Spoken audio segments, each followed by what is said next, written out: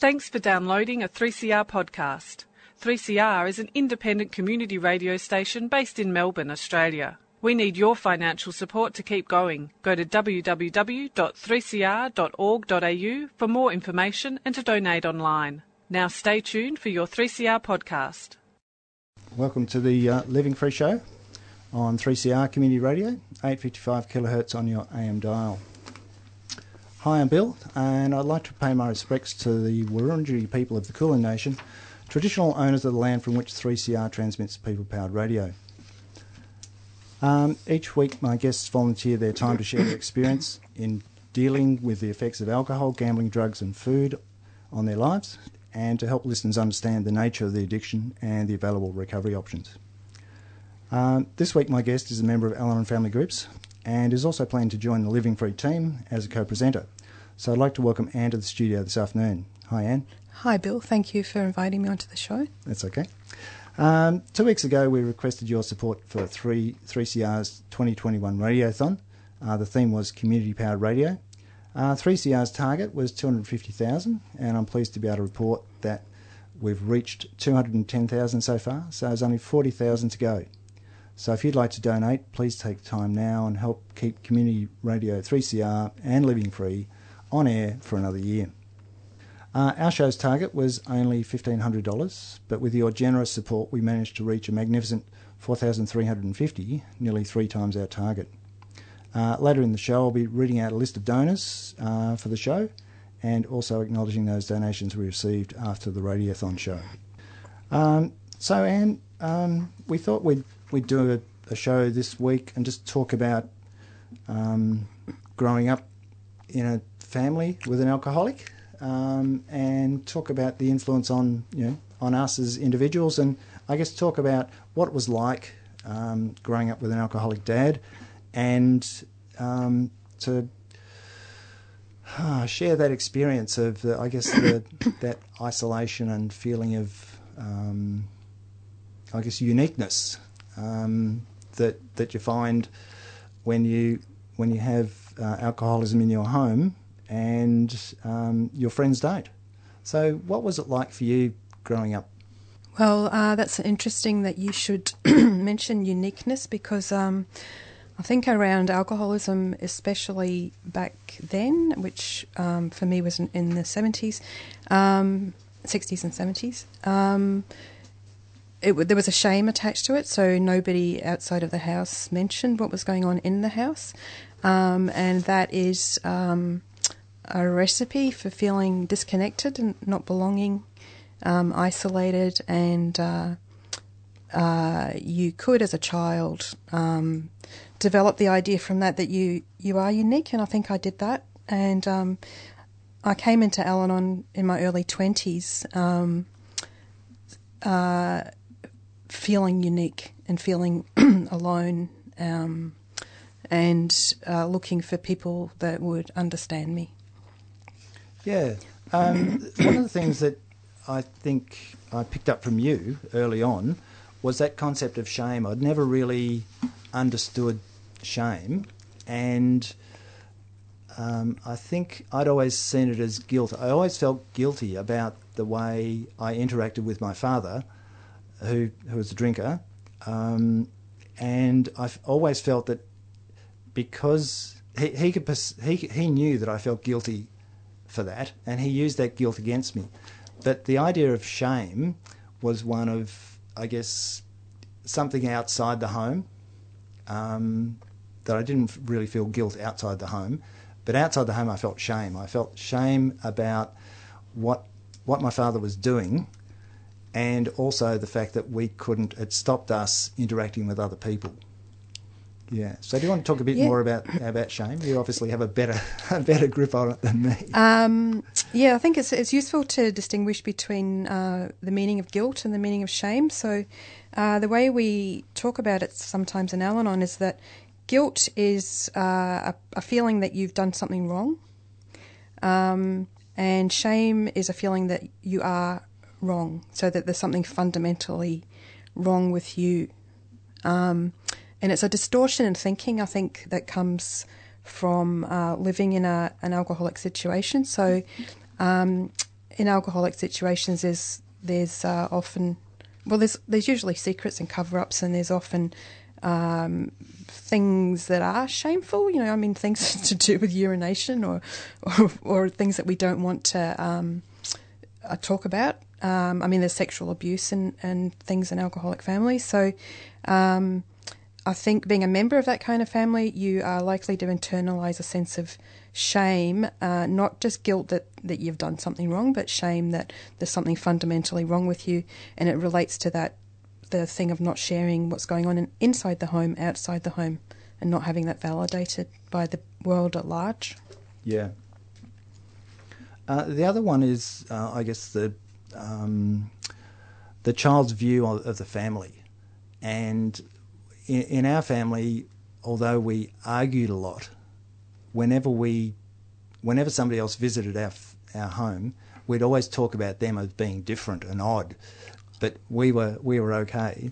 So did you find in your family that you talked about other families, or? That's interesting. I think that there was a little bit of a sense that my parents were very interested in education, and I think their sense was that we were more interested in education than other families, and it's sad, really. It's sort of. I think the family holds on to any kind of pride that it can have, but and that's partly probably to keep up that public persona, because at all costs you've got to hide what's going on, really. Yeah. So it's easier to pretend that something else is more important than the alcoholism that's going on. So how did you get on with your siblings? Well, I'm 4 years older than my next one down and 10 years older than the other one. So my sister and I fought when we were very young, but that I don't think was anything to do with alcoholism.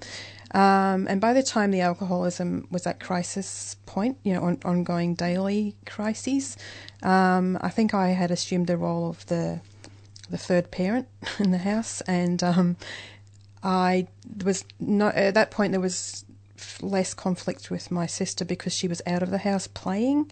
A lot of the time she was still a child, whereas I was a young teenager and I was in the house imagining that I was managing the situation, which I wasn't. Right. Yes. Yeah, that sort of brings up that other issue about feeling over-responsible. Yep. And feeling like you need to solve the problem. Yep. You don't know what the problem is, yep, but you have this feeling that you need to solve it. And I think that was a very strong emotion for me, feeling like I needed to understand this thing, or to fix this thing that I didn't understand. I didn't understand how it worked. I thought I did. I thought my dad drank, he caused problems, we tried to fix it. But I didn't really understand the disease of alcoholism and how it affects the family, and the fact that because I didn't understand that, I couldn't solve it. I didn't understand the problem, so I couldn't come up with a solution. And so it was always about control, trying to control the alcoholic, trying to stop him drinking too much, trying to fix up the things that he'd broken, or to do the things that he hadn't done. And there's no winning in that. It's just an endless battle. So did it help you to understand the disease nature of alcoholism? Yeah, I didn't understand that until after I came into Al-Anon. My dad was already in AA by the time I came into Al-Anon, and when I first came, I wasn't concerned about the dynamics in my family of origin. I was more concerned about the dynamics between me and intimate partnerships that I was trying to create as a young adult, and they were going very, very badly. And I think that goes to not understanding what just happened in my alcoholic home, that all those strategies that you're talking about, that you used to say a lot, Bill, because we've known each other for 30-odd years in Al-Anon, you used to say we're normal people in an abnormal situation. So if there's something abnormal going on around any of us, it's perfectly natural to try and solve it. But I hope you talk a little bit more about what the family disease of alcohol is, Bill, because you can't solve it by normal problem-solving means. So the normal problem-solving means that people use are control, trying to control the other person, trying to throw away the alcohol, thinking that that's the problem, where it's not the problem. The problem's in the person. And the problem is in all of the people around that person, which is one of the big insights of the Al-Anon program, that you're, as a family member of an alcoholic, likely just to be as sick as the alcoholic, emotionally and spiritually, and possibly even physically in some cases. Yeah. But you can talk more about that, I think. Yeah. Thanks, Anne. Yeah, it's it is that nature, and often when you observe an alcoholic family, and a lot of people don't get the chance to observe an alcoholic family in full flight unless they're part of it, but once you do, you sort of look around the room and you realise that everybody's acting unusually. You know, the rules of normal discourse, of normal social interaction are broken inextricably. There's another set of rules that you don't understand, and they're in force. And you look around and you find it hard to figure out who's the alcoholic, because everybody's actions are irresponsible. People are saying things that you wouldn't normally say to people. People are doing things you wouldn't normally do. And so the situation is really fraught. And yeah, as you mentioned, understanding that the alcoholic is using alcohol to be able to cope with life better, because they feel very isolated. And you know, if you understand that, then you can understand that trying to get them to stop drinking is not the solution. The solution is them deciding that they need to do something about it. And that may be, you know, stopping drinking. It may be other things, but it's really that issue of fighting futility and being exhausted. And part of that exhaustion means that you take your eyes off your own well-being and just focus them entirely on the alcoholic and try, you know, and so you're living through them, you know, and that's a really dangerous situation for individuals because you forget your own needs, and so your life is going downhill with the alcoholic, and often you don't realise it until it's too late. Did you find that your life was in a difficult situation by the time you sought help? Yes, my life was just about unmanageable by the time I sought help, because I had never learned to really set goals for myself and have dreams for myself. I had achieved a few little educational things, but that was just by showing up every day and being on the pathway between school and university or whatever. But I never really formulated any goals or had any dreams or thought I could have any dreams, because most of my teenage life, at least, was taken up with thinking I was trying to manage this situation. And the predicaments that my parents were in was very painful for me to observe, and the result of that for me was thinking that I didn't have any right to anything in that situation, that their suffering was much worse than mine, therefore I had no right to ask for anything that I wanted, and I never really learned to ask of the world for anything that I wanted, and it's been a long, gradual process for me to ask for what I want. But at the same time, I need to admit that I was abusive in that family, so my frustration and anger and my desire to fix, control and manage the situation resulted in me being abusive and nasty towards my father, humiliating, treating him in a humiliating manner, talking about him behind his back a lot to my mother, feeling quite a lot of hatred towards him, blaming him for everything that was happening in the family. And that in itself is a distortion, because everything that's happening in the family is really to do with the actions of all of the people in the family, not just that one person. Yeah. I identify with those things. I agree that often when people are talking about an alcoholic in the family, they're saying that they have no more rights than a lodger in the house. They're not treated as part of the family, and that was very similar in our household. We were frustrated and angry that my dad's drinking was causing problems. He was disrupting our lives. When I came into Al-Anon, I hated my father for what he was doing to the family. I didn't hate him as a person, I hated what he was doing. And we would very often blame him for the situation. But as you say, we were very, very reluctant to ask for outside help, which meant that we never got ahead. We never got in front of it. We never had a situation where things could improve because we're always keeping it inside the house. Nothing ever went outside the house. And, you know, sick people talking to each other about things doesn't improve the situation. Sick people in recovery is fine because they're getting positive influence from outside, but inside the family it was just an echo chamber and a really dangerous, sort of thing. But one of the things that I found, coming into Al-Anon in my early 20s too, was that once I accepted my father was an alcoholic, and like anybody who has an illness like cancer or whatever, or diabetes or asthma or whatever it is, you respect their right to have that illness without judging them for having it. But with alcoholism or drug addiction or food addiction or gambling, we tend to see it as a moral weakness that this person has chosen to do or chooses to do that activity, and as such it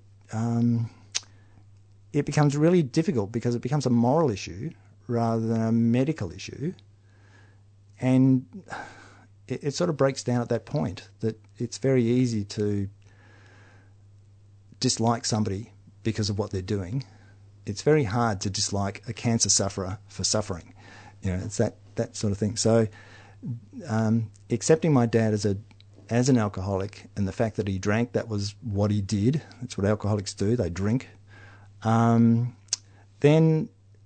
I had a real difficulty in my relationship with my mother because she would call my father anything and some pretty terrible things, but she wouldn't call him an alcoholic because that was just too bad. That was too far. And once I started treating him differently, once I got into Al-Anon and allowing, not trying to control him, my mother really felt that I'd gone over to his side, that I was a traitor. And that was a very difficult situation. And it took, probably about 6 months before that situation came back. And that was a very difficult time for me. I don't know if you had a similar sort of thing in your life. Typically the thing about myself and my mother is we were very close because my two sisters left home, and that really left the alcoholic and my mother and I as the combatants.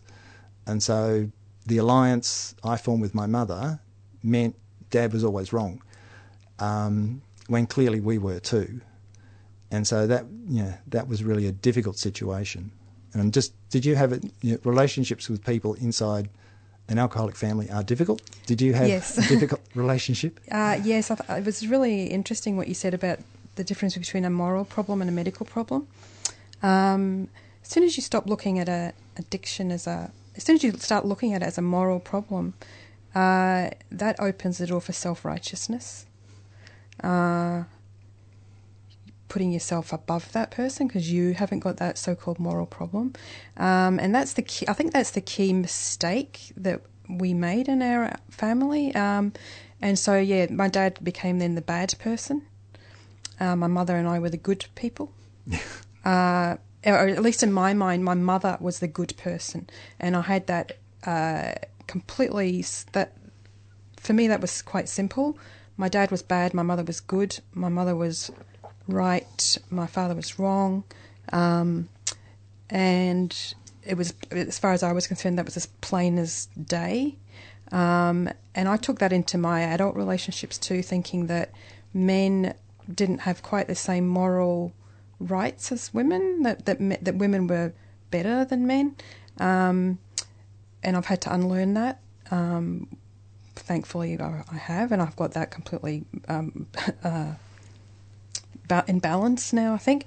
But yeah, it's that morality thing that having that at the centre is what distorts everything, because along with morality comes ideas of guilt, shame, badness and good and evil and goodness and all that. So the concept of alcoholism and other addictions as a disease opens the door for compassion, and also for seeing it as a family disease opens the door up for you to look at your own behaviour and not everyone's focus being on the addict's behaviour.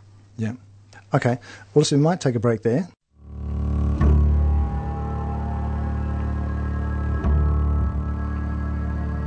Hi, this is Isaac, and I'm talking to you from a tree seat 40 meters high in the Erinandra Plateau. I'm here with other activists because we want to stop what Big Forest is planning to do, which is to destroy 60 new areas in one of the last refuges of Ambent Forest in East Gippsland. We're calling the state government to protect all ambient areas of East Gippsland. If you want to get involved, contact GECO at geco.org.au and join the campaign. A 3CR supporter.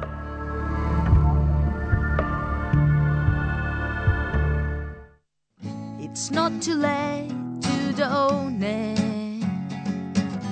It's not too late to donate. It's not too late to donate to 3CR Radiothon 94198377 or check our website 3cr.org.au.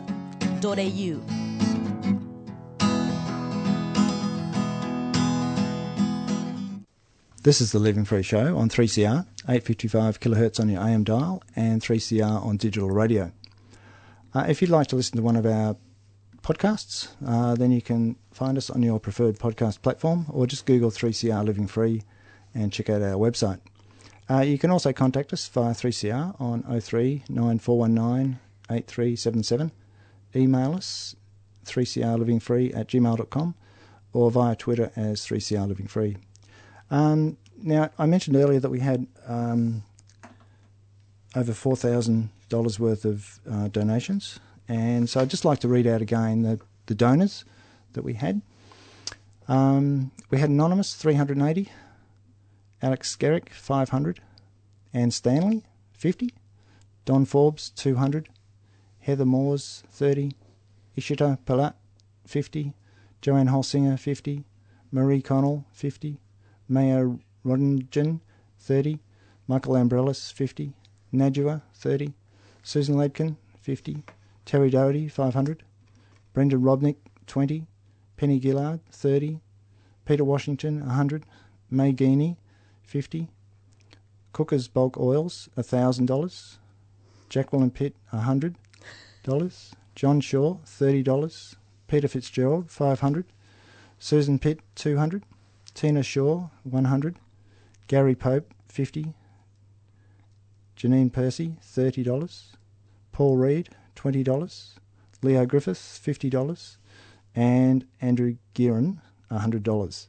So I'd really like to thank you all for those very generous donations, and you've really pushed us well beyond our target and helped 3CR achieve its radiothon, a lot of its radiothon target. So thank you very much. Today I'm talking with Anne, and we're talking about recovering from the family disease of alcoholism with the help of Al-Anon family groups.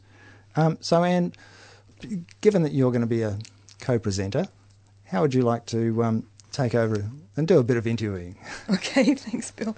I was just thinking before the announcements there, before the song, we were talking about the idea of alcoholism being a disease, and that's why we talk about the idea of recovery.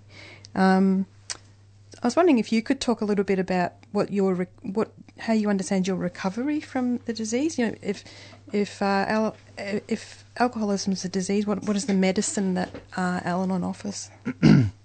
I think Al-Anon follows the AA's 12 steps, and part of that, the 12th step is about having had a spiritual awakening. And part of that spiritual awakening, as I understand it, is a change of attitude sufficient to recover from the effects of alcoholism. And by that I mean that I need to have an attitude change that will allow me to accept the things that I couldn't deal with before. And the major one was my father's drinking and his alcoholism. And so part of that acceptance in the change of attitude is that to stop fighting him and to stop fighting the drink, and to understand that his drinking is just a symptom of his deeper problem, and his problem is causing me problems. And what I found in Al-Anon was that my father didn't have a drinking problem.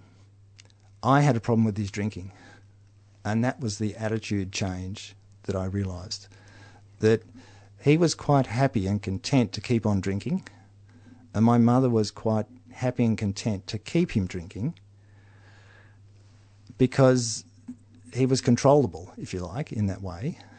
And, to accept that my father was drinking effectively by choice, and my mother was allowing him to drink by choice, meant that I had to accept them both of their behaviours. But the big thing I found was about respect, that I had no respect for my father. And we've talked about this earlier, talking about the anger and the resentment and the frustration with living with an alcoholic. And I guess Al-Anon helped me to understand that he suffered from alcoholism, but also his dad was an alcoholic. And so he grew up in an alcoholic family himself. But he didn't have the benefit of AA and Al-Anon when he was growing up. And so he went through alcoholism, the family disease, without any assistance. And here was me, and I'm 36 years younger than my dad, in my early 20s, trying to tell my father how to live. And it's looking back, it's really very ironic that sort of relationship occurred. But as Anne mentioned earlier, I thought I was right. And that's this high moral ground that I thought I knew the answer. And accepting that, my dad's drinking was more of a problem to me than it was to him meant that I was able to let him go, if you like, to let him live his life. And strangely enough, my dad kept on drinking for another 25 years and died of what one would call natural causes. He didn't die of alcoholism, but he's still drinking. And so he drank from when I think he was 14 to 84, which is a pretty good thing for an alcoholic to do. But an alcoholic can't exist in isolation. An alcoholic needs people around them that support their drinking. And if they don't, there's a couple of paths, insanity or death. Or prison are usually the paths that an alcoholic who doesn't have any support goes through.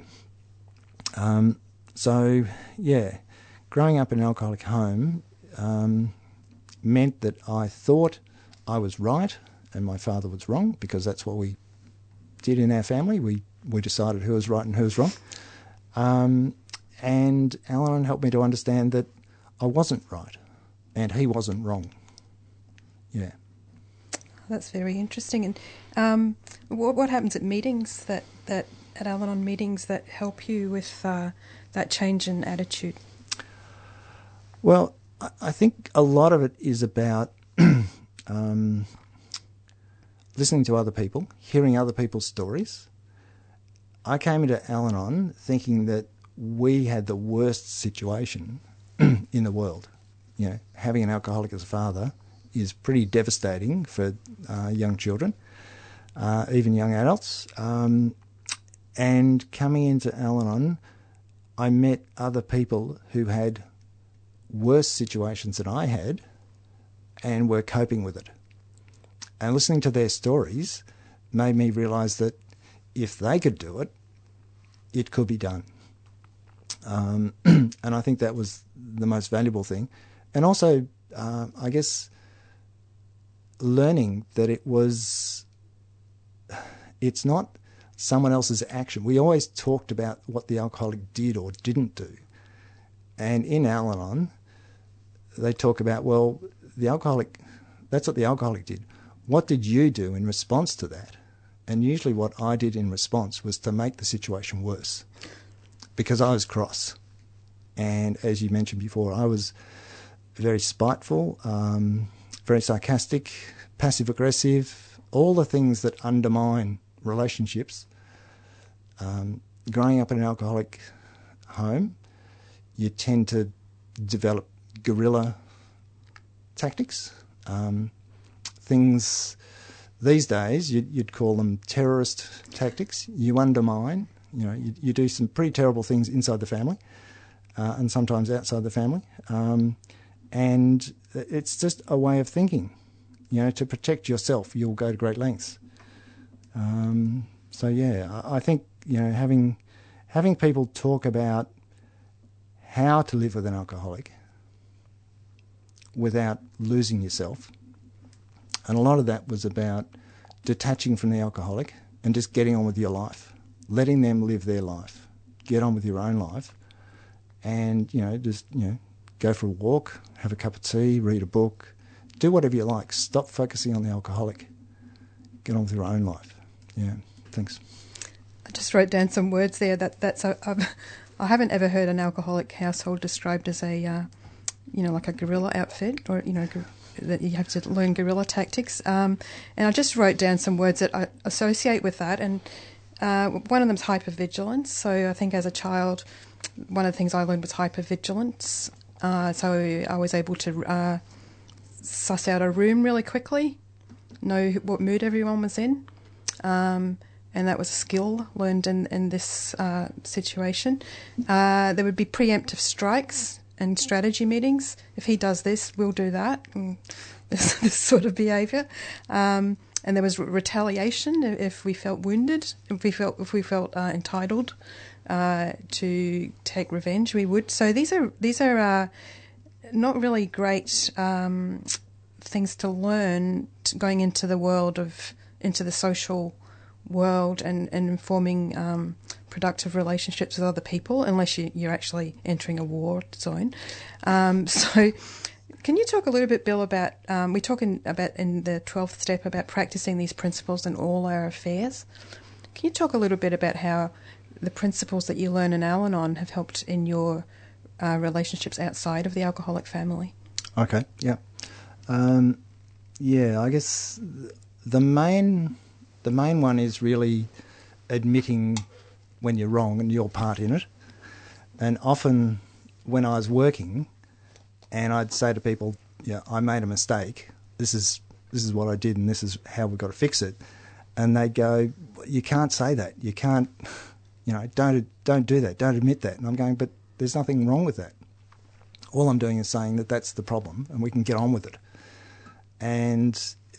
But in an alcoholic home, you could never admit a weakness because it would be used against you very much. And a lot of people still do that, in the outside world. There's you can identify people with the isms of alcoholism by the way they treat other people and the way they approach any sort of dispute or difference of opinion. The other one is in Al-Anon. It's a lot about being democratic and allowing people to voice their opinion without being concerned about the fact that they've voiced their opinion or what they've said. And part of that is about not being political, about not getting people on your side. It's just your idea, and if people want to take it, well, fair enough. If they don't, fair enough. And so it's not about winning. It's about getting the best outcome. And that was we never practiced that at home. We never practiced getting the best outcome. It was always somebody winning. and you had to be on the winning side. And if you weren't on the winning side, then, you're a real loser. But doing that in the world means stepping back from conflict and trying to diffuse the situation instead of making it worse, going behind people's backs, saying things that aren't true, gossiping about people and places. And it's really trying to, I guess, not make the situation worse. And that was really a principle that Al-Anon helped me to understand, that if I don't make the situation worse, then I won't feel guilty and the alcoholic won't be able to use the guilt against me. And that was really good. So, yeah, thanks. For me, when you were talking there, I was thinking how I see my recovery is that it has right-sized me. It's made me not think that I'm the managing director of the universe and I don't have to control every situation that I'm in or other people. And it also makes me not shrink away as though I don't matter in a situation.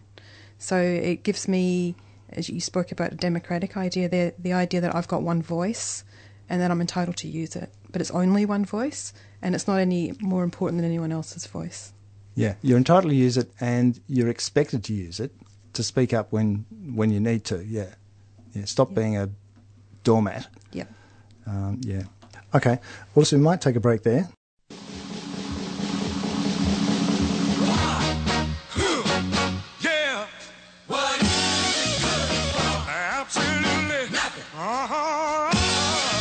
Independent and Peaceful Australia Network, IPAN, has launched a national people's inquiry into the costs and consequences of Australia's involvement in the US-led wars, the US alliance and its alternatives. The inquiry aims to promote a national conversation and is currently inviting submissions from organisations and individuals. The great majority of Australians have never been asked about this alliance, its implications and its limitations, which has led to an uncritical foreign policy. It's time this changed. To make a submission, go to independentpeacefulaustralia.com.au. That's independentpeacefulaustralia.com.au. Submissions close on the 31st of July. IPAN is a 3CR supporter. Hurrah! Good God, y'all! What is it good for? Absolutely nothing. Said.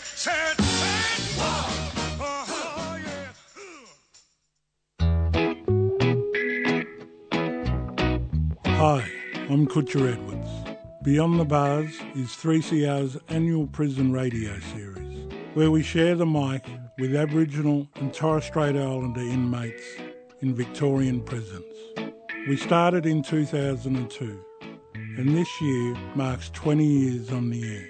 Be sure to tune in at 11 a.m. each morning from Monday, July the 5th to Friday, July the 9th for Beyond the Bars 2021 broadcast. For more information, head to our website 3cr.org.au/Beyond the Bars. Thoughts within, visions I see, daring to dream my destiny. This is the Living Free Show on 3CR, on digital radio and live streaming on 3cr.org.au/streaming. And today I'm talking with Anne about recovery from the family disease of alcoholism with the help of Al-Anon.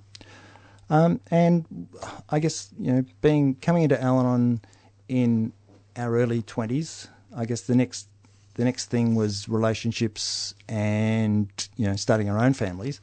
So did you find Al-Anon helped you with relationships?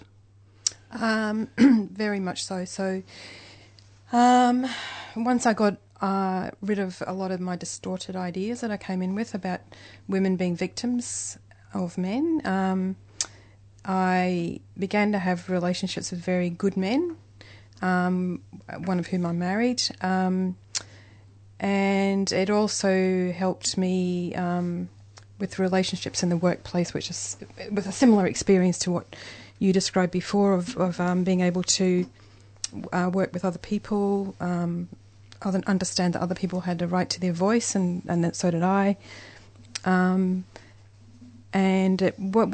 The big challenge for me in the last decade has been having children. I had children 2 decades ago, but I found that with every new challenge in life, a lot of the old, I still carry inside me a lot of the old patterns of behaviour. And I think one I've identified is when I had a very willful young daughter who was probably had a stronger character than I did, and I found that very difficult, and I found it hard to assert myself with her, which means I made that situation worse instead of better.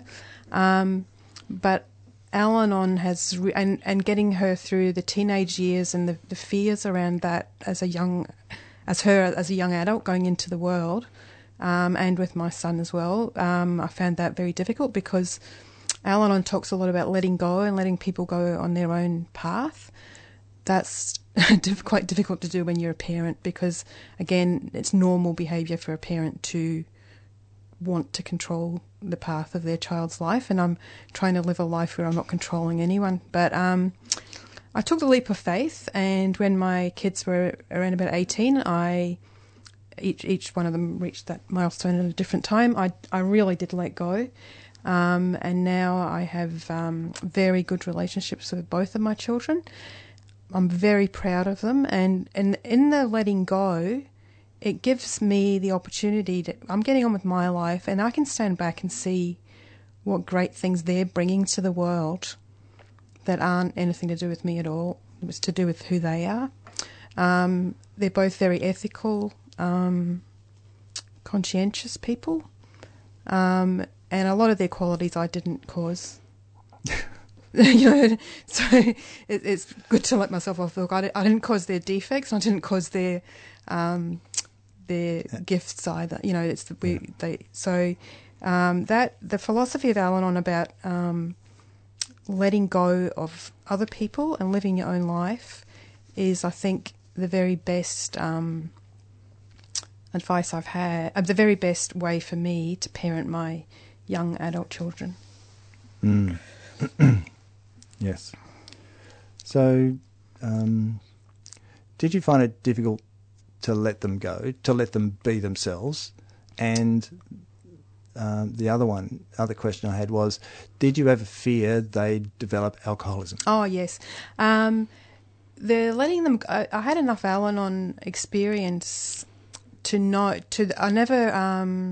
was always able to let them go to some extent because I knew that was the right thing to do, and then I'd find myself wanting to control them, but often not giving into that, but white knuckling it a bit. Now I genuinely let them go. Fear for both of them. As soon as one of them says I drank a little bit of alcohol, I am projecting into the ruins of the future. About sifting through the ruins of the future, looking for the evidence that they're alcoholics, and getting really worried about that. So yes, that has been a concern, and I've spoken to both of them about it. I've explained that addiction is a feature in our family history, and that they might be prone to it. And they both used alcohol at different times, and I just for today, don't think that either of them are alcoholics. But I wouldn't say I still have some, I have fears for my children, but I don't act on them. Yeah. Well, I agree. Having very young children and seeing very strong personalities gave me a fear in the back of my mind. Would they develop certain characteristics, addictive characteristics? But that wasn't borne out. But I think that's always a fear that one has in the back of their mind, understanding where we've come from, that there is a familial path with alcoholism. But as I understand it today, it's less about genetics and it's more about learnt behaviour and breaking the cycle, being with normal people rather than people affected by alcohol, family members affected by alcoholism, has meant that they've had a more normal life. And I guess one of the things that was interesting in my life was, as my dad was still drinking while the kids were growing up, they saw active alcoholism, and they saw their grandmother actively enabling the alcoholic and getting upset with the alcoholic, and so they saw, I guess, two sides. One, our family where we'd let the alcoholic be an alcoholic, and their grandparents who were bickering and fighting and trying to control it and not understanding it. Yeah. So I guess that was the benefit of Al-Anon for me, was that I had a good relationship with the kids, and they could sort of see what alcoholism was and how it worked.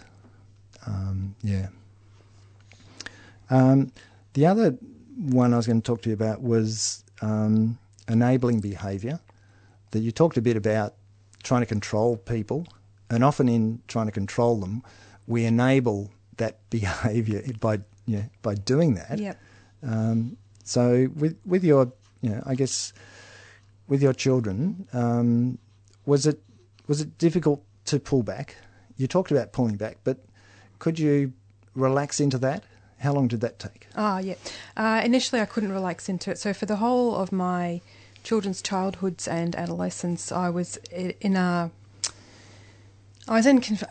conflict a lot of the time about what the right thing to do was, but I think that's in the nature of parenting, a lot of it. And I relied a lot on my husband, who doesn't come from an alcoholic background, to say, what do you think? Because I knew that some of my reactions were a little bit extreme, maybe, a little bit fearful. And he was always more inclined to say they'll be fine, because in his experience, people grow up fine. In my experience, they can grow up, addicted or mentally ill. So I need to check that truth against another truth to know that it can go either way, What did you just ask me, Bill, about enabling? Enabling behaviour, that the sort of... Oh, yes. The more you try and control, the more you're actually enabling. Absolutely, yeah. A little bit with my daughter, I did a lot of fighting back, so there was shouting and things in the house, and she could use that against me and justify what she was doing. But I haven't got my head around that enough to answer the question very well. It's not something I've thought about much. Yeah. So what about you?